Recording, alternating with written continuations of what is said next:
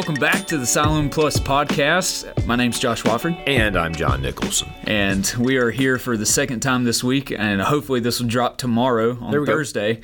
And so if you're listening to this, you will likely get a double dose You're of just this getting this week. Bonus material this week. That's all it is. That's too much. That's like saying too much ice cream, man. You can't have too much ice cream. I don't know about that. That's what this is. This is good stuff. What flavor ice cream would you be, John, if you were a flavor of ice cream? Oh, man, see, I'm vanilla because it's so versatile. It goes with everything. And if I want to decorate, if I want to add chocolate or peanuts or M&M's or whatever, it works. You can't do that with everything. Although I will say a close second is some Ben & Jerry's Chunky Monkey. Ooh. Man, it's good. Yeah. How about you? Well, this is really getting into these hard, difficult questions that you folks were asking. This is philosophical. No, I've actually never thought about that. I would like to be a Bluebell strawberry with actual chunks of strawberry, not just of strawberry flavored, but actual strawberry chunks. Yeah. I actually like Breyers vanilla better than Bluebell vanilla. I don't know if I've ever had Breyers vanilla. Breyers natural bean vanilla. It is. And Breyers, you can send me your honorarium check for the plug on the podcast here. So, well, my granddad always bought the Bluebell strawberries. Yeah, it's good. And that's just what Bluebell's great, but I tell you, Breyers is they got it. It's good. All right, so we're sponsored by Bluebell. That's right. Pick you up a gallon. No, totally wish we were. We could get some free ice cream up here. But we'd take free ice cream, hey. Oh, yeah, that's good. So Bluebell, if you're listening to this, right. We're going to have to edit all that out. But anyways, back to the topic at hand. We are still taking questions from our listeners. And you still got opportunity to add questions to it for future podcasts, so don't forget to do that. I might have to link that form in the show notes just to make sure people can easily find that, because it is on Faith Life, but I think you'd have to search for it and it's way on down. We'll link it to the podcast so that because it's been a couple weeks since we've gotten any new questions, and so we got plenty of questions to deal with. Yeah, we got some material to work with. Yeah, we want this to be open for anyone who has questions, and so we'll link that. But today we're dealing with just the general topic of church architecture. Right. And so the question is, and you know how I like to read them verbatim so everybody knows what the question is that we're looking at. This one says, why are church sanctuaries set up like movie theaters, rows all facing a stage? It seems like we have the focus on who's preaching instead of Jesus aesthetically. So what say you, John? We teased this a little bit last week, but we did. Let's broaden this out. Let's get a fuller picture of church architecture and its importance in the life of the church. I think it's a good question, but there are some ways of looking at that I think we need to bring to the table. And just to back up for a broader view of church architecture, I play the game when I drive through small towns of identify the church by the architecture. That looks like that's the Baptist church. That looks like that's the Methodist church. There is the Presbyterian church, whatever. Just by the architecture. And pretty much you get it because there are some things that kind of... Except for First Baptist Selma. Right. Yeah, that's just a bizarre kind of a beautiful space, but it's just very different, obviously. But, most of those churches, they have a pattern because they're saying something about who they are. And that architecture is a physical way of saying that. All right, let's bring that to the sanctuary. Why are we all in rows facing the front with seemingly the pastor at the center of it? In Baptist life, we have at the front of our sanctuary, generally, if you go to just about any Baptist church I've been in, this is the setup. You have at the front the Lord's Supper table. Immediately behind that would be the pulpit. And then a little further behind that would be the baptistry. Usually the choir loft is in between that and the baptistry. But what we have in that is picturing the centrality of the table, the Lord's Supper, the proclamation of God's Word, and the, if you will, the sacrament, although that's a term that gets a little loaded with some things, but the ordinance of baptism, the practice of baptism. Those are central items in the life of our church. There are some churches that the pulpit is set to one side because they believe that the table is center stage instead of the Word of God. So those things say something to us about our architecture. As for movie theater thing, set up in rows, that's really just more a matter of, I think, more a matter of just being able to get maximum people in minimum space. Yeah. At the end of the day, it's a convenient way to do it. I have been to one church that kind of met in the round a little bit, wasn't quite fully in the round, but it's still the focus was on this central space. Right. But the congregation was facing each other, and that was there was some beauty to that. There was some, but it was odd. It was just different, but it was okay. But I think those are some of those things that contribute. Come on, let's jump into this conversation. How about this? I got another question for you. All right, ask me another question. What is the significance of the difference between actual movie style seating, like the actual seats, like movie theaters, that how it all folds up and all that kind of stuff, and pews? I don't know that there is. I mean, movie theater seats are super comfortable. Right. I got to give you that. I've been to a couple of churches recently that have, had the remodel. Does it speak to our individualism though? It may very much. That's a good point. Although I would be interested if we could get the D4. Those four. Where you get the motion activated. Right. and the church. And then the glory of the Lord appeared. I'm for it. Have the surround sound right around your head and stuff. Right. Oh my gosh! We got who do we talk to about that? I'm for it. But no, I hear what you're saying. Yes, it does, because this is my space, and I'm coming to worship in my way and in my comfort zone with this. Whereas pews, they, of course, ours are nicely padded, but historically, you hear about those old hard straight back pews. I've got one just outside our back door that was built by my great-great-grandfather for the church that they attended. And I look at that thing every time I walk in the door and I say, dear God, thank you that I don't have to sit in that very long, But they would. So, yeah, it does speak a little bit to that. And a pew is generally more family-oriented or communal, because I'm going to sit with somebody else generally. Except for now when we got them all roped off because of COVID and that. Yeah. But to your point, I think, it is I think there is a difference that's there, and there are some of those trends in modern sanctuary design that do bother me quite a bit. Okay, so that's where I was going next. All right, well let's hang on to that, because I think one distinction that we should make, or at least a conversation we should have about the architecture of space. I think, well, even here in our community, if you go to the Methodist Church, they have that rail at the front. Mm-hmm.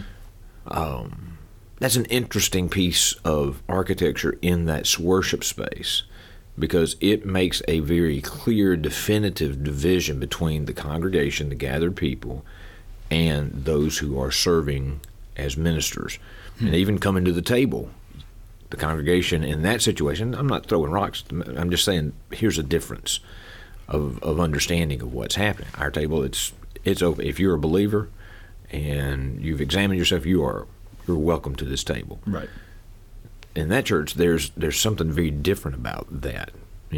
How you come to take. I've never had Lord's Supper at the Methodist Church, but that picture is there. That there's a division that's there. I think of the Episcopalian Church, how it's set up. Pulpit to one side, a lectern to the other. Readers read from one side. The rector, the priest, the pastor there speaks from another side.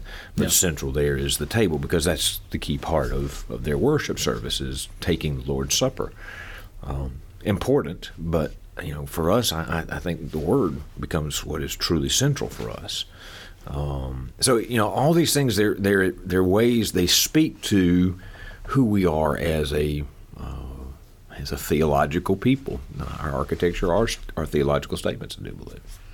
So, I'm still thinking through.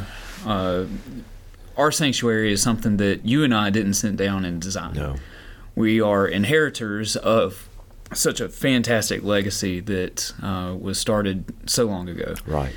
And it was interesting. I remember when the Horseshoe Farms ladies came and we were giving a general tour of the church, and they were just, even though the vast majority of them were raised Catholics and went to Catholic churches, which are just traditionally a little more elaborate in their design and all that as far as church buildings go than traditional Baptist churches. Sure.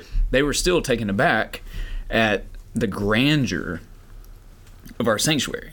And here's my follow-up question on that. How can our sanctuaries, and maybe explicitly talk about Siloam's, how does it point toward the majesty and the beauty and the glory of God? I think about this sanctuary being built in 1848. Folks are still trying to scratch a living out of dirt. Yeah. Granted, cotton is king, and there are obviously financially, largely due to slavery. That's part of the legacy that's built into our architecture as well. We can't get away from that, but I think it's an important piece of that. But still, in the midst of trying to just scratch a living out of dirt, we're talking 10 years removed, 20 years removed from the time that people first came and really kind of settled this place, that they are building this incredible place, the first brick building, I think, in Marion, if I remember my history correct, or the first brick sanctuary for sure. And they put this steeple on top of it, that even when you're up there walking around in the attic space, you're 5-6 stories above ground at that point, 50, 60 feet in the air, and then you add another, 50 or 60 feet of steeple on top of that. Why? We've got crops to raise and food to put on the table. And why are we taking this time? Because the glory of God was involved in this. Yeah. And they built something substantial. And this is something that really grips my imagination when I think of what they've done. I had a gentleman that had grown up here, but he came back and visited. He goes to framing schools up in the Northeast, the old-time way of building. And I took him up the attic, and he was just looking at that incredible work that workmen did 170 years ago up there. And he said, barring an earthquake or a fire, this place will be here until Jesus comes back, just because of the type of construction that is there. Compared to even metal buildings that you put up now, they got a shelf life of 40, 50 years maybe. There are two different approaches to that. I was reading just the other day about the cathedral in Cologne, Germany. It took 500 years to complete that cathedral. I would have given up after a few. That's incredible. We're talking generations of people who invested their lives in bringing this place for the glory of God to completion. That's a long-term commitment to a faith that we don't really exhibit in our throwaway culture now.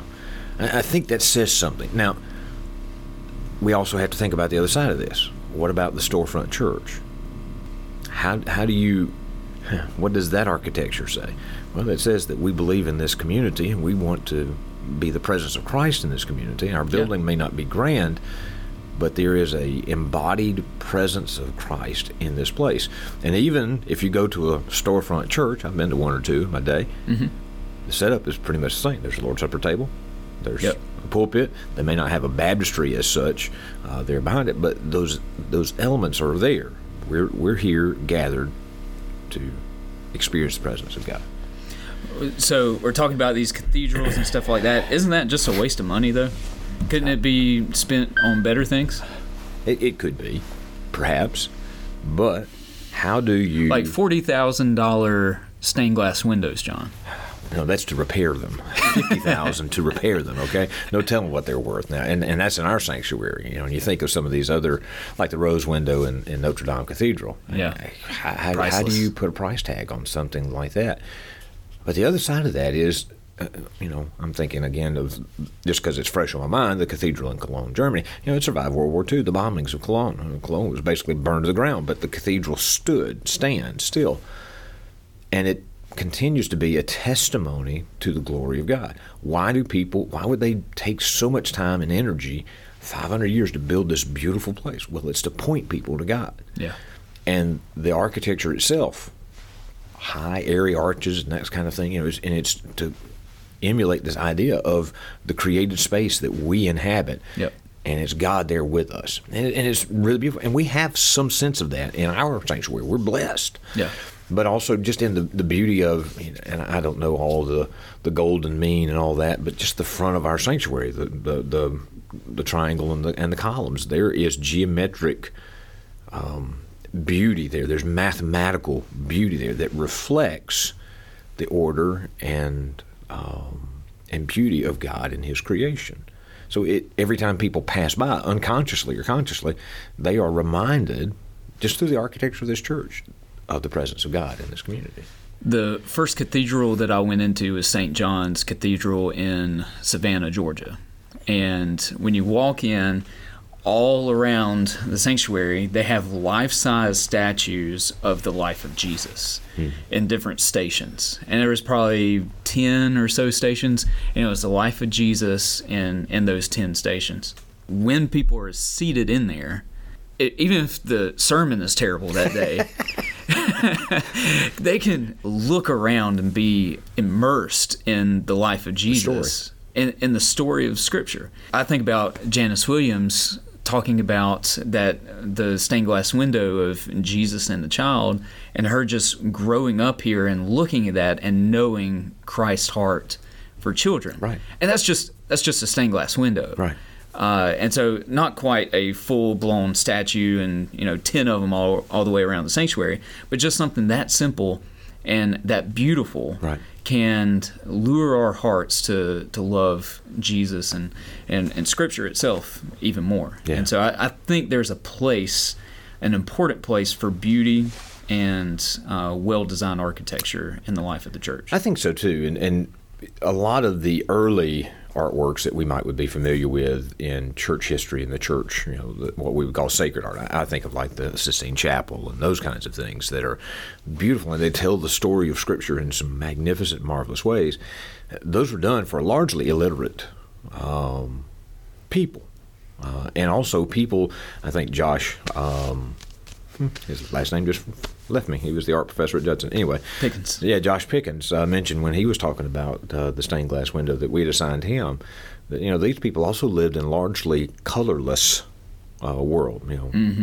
Clothing was drab and their world was drab, but they would come into these places and here was this beautiful stained glass, and it, and in that stained glass was depicted the stories of Christ, of the apostles, of the church. Yep. And so that. In our day and age, though we're literate, we are very much illiterate, and having those kinds of images that drive our attention and grab our attention and live with us is really an important step, and that's why we need good artists, godly artists who have a passion to see God communicated through the material things of this world, because that's how God has communicated to us. Yeah. So if we wanted to create a new church, John, a whole new architecture and all that, why don't we could just move to the metaverse, right? And we could create all this for essentially free. Wow. And we could just move our church onto the metaverse. And nobody has to get up and get out in the bad weather or any of those kinds of things. It's so much better, right? Absolutely. No. Please. It is such an interesting conversation. If you haven't been following it, and this is, Josh and I are tongue-in-cheek here because this is a conversation that we've been having for quite a while. And part of it, quite frankly, began with the COVID issue because we were having to meet virtually somehow. Mm-hmm. And were we really meeting? Yes, we were all there together online in some shape, form, or fashion, but we missed the physical presence. For me, one of the, low points, although it was a good day, but one of the low points was when we did child dedication here. Yeah. There were 7 people in that, 7 families, 14, 20 people there maybe. But rather than being able to hold those babies and show them to the church, introduce them to people, it was just, I hope you're online, and if you want to, type a response. No. It was just, there was something that was missing because the congregation, the gathered presence, the actual physical bodies of the people were not there. Now, this whole metaverse thing, in case you haven't been following along, fill us in on what this is, Josh. The metaverse is a seemingly new area of the internet to where you can live a virtual reality out and basically create whatever you want to create, live whatever type of life you want to live, and do so with seemingly no repercussions. Now that's my moral interpretation. Probably not too far off of all that, but people like Microsoft and Facebook have kind of made this their main push to move reality itself onto the metaverse, to where you can Walmart. I don't know if you've seen the stuff for Walmart. I can go to Walmart without going to Walmart. Yeah, you can go grocery shopping. That has some attraction for to me. Walmart. I saw one video that showed the glitches in it, and it was hilarious. So you'll have to look up glitches in the metaverse with Walmart. But yeah, so they're looking at giving these real world type experiences to like online shopping. Sure. So you actually go to this virtual Walmart store, and so instead of pulling up your Walmart app on your phone and clicking bread to go pick it up in the at the store, you would actually go to the store in the metaverse and click on it, and then you'd go pick it up, or they would deliver it to your house or whatnot. And so the issue that you and I have been addressing is, how does this affect the church? Because there are churches now who have what they're calling VR churches, virtual reality churches. And this is where, folks, in case, again, you're not following the storyline, you put on virtual reality goggles, which blocks out every other thing around you, so that all you get is what's on that screen. And I think you have maybe some hand... you have some sort of like controllers in your hands, gloves, something that moves, so that, and you actually have an avatar, something that represents you, that you make it look like you or look like somebody else. But anyway, it's your identifier in the metaverse that's there. Well, and John tagged me in a post that was talking about virtual baptisms. Yeah, we're gonna have to put that in the show notes, by the way. Yeah, we'll link that. And there are just some of the comments were, that's not a real baptism. Right. And so let's get back to the real topic at hand. When we're talking about the physical church and why the physical church building and the physical church people matter, the gathering of the saints together. And just here's a side note. Ecclesia means gathering. Yeah. Like that's what, and so maybe it would be interesting to go back and retranslate in our Bibles. Instead of saying church, we say gathering, because that's what it means. Church is from a German word that means gathering. Right. So I mean, it no matter what you say, it means gathering. But we've kind of twisted what the definition of a church is. And so, but isn't the church just the people and not the building, Josh? Come on, I mean, let's really get down to it. Isn't that really what church is? That's one of those yes and no's. Like, I fully believe that, yes, the body of Christ is the people, because when Paul brings up the body of Christ in 1 Corinthians 12, he's not talking about the doors are the feet of Jesus or something, or the lights in the building or such and such. He always is talking about certain people. Right. So, yes, the people are the body of Christ. But we become the body of Christ when we're together. Like, John, you yourself aren't by yourself the church. You cannot be the church by yourself. Right. You can only be the part of the church by yourself. That's why we need one another. Right. That's the whole point that Paul is making in 1 Corinthians 12 is you can't do this alone. Right. And so us sitting at home watching a TV screen or putting on our VR goggles and going to VR church or whatnot, those may have good purposes in our lives for seasons.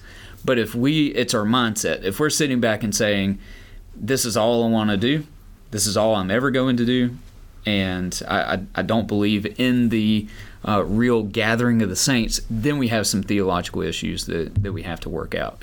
I think they are good replacements. I don't know if replacement is a word, but replacements for the real thing for a certain amount of time when you may not be able to. But again, it's all about, we talked about this last week or on the last episode, it's all about the mindset. Yeah. How are you approaching these technologies, whether it's just sitting with your phone watching Siloam on Facebook or putting on a set of VR goggles. How are you approaching that technology for the sake of the gospel? Let me throw something into the mix here that I am increasingly convinced that, we have made this terrible error of adopting the idea that my spirit and my body are two different things. Yeah. And that has real ramifications. And if that's the case, then the this metaverse church, it's no big thing. If I can just kind of go there in spirit, and whatever my digital presence is, then yeah, that's great. But no, my physical presence you see, because God always works in creation.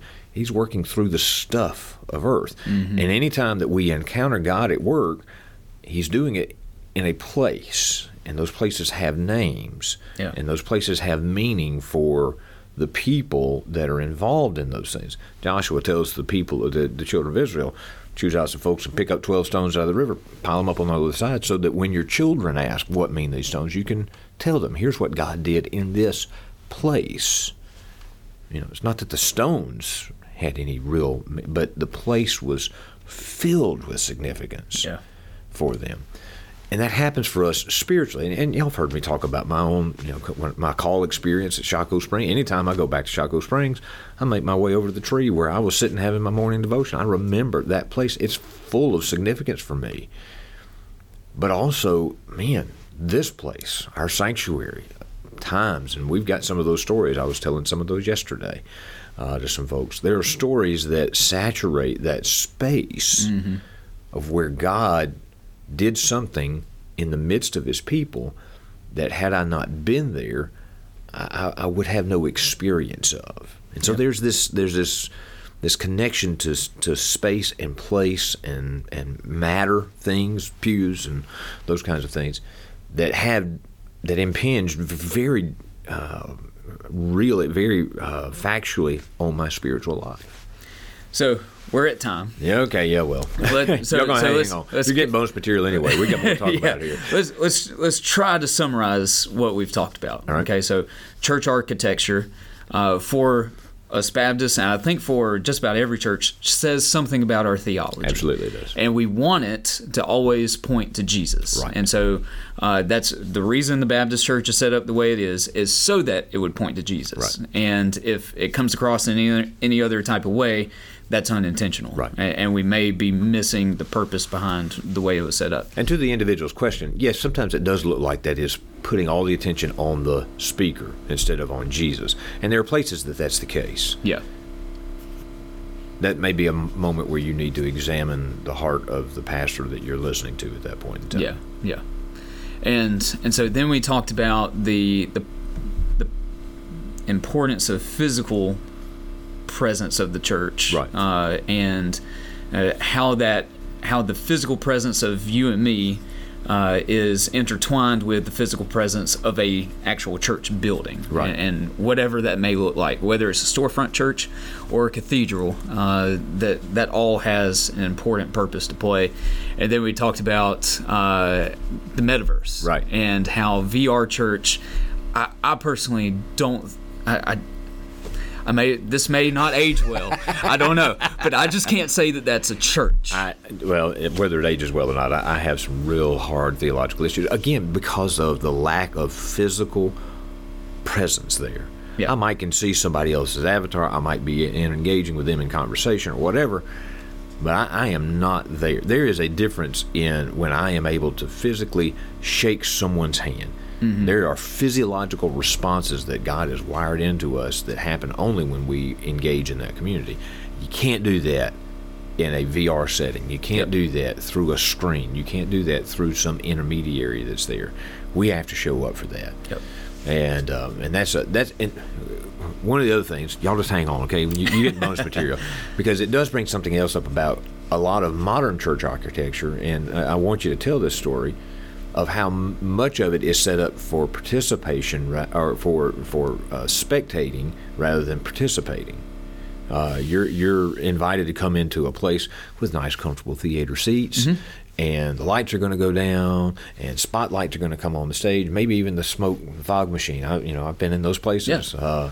It's going to pop on, and it's very much no attention on you, all the attention on what's happening on stage.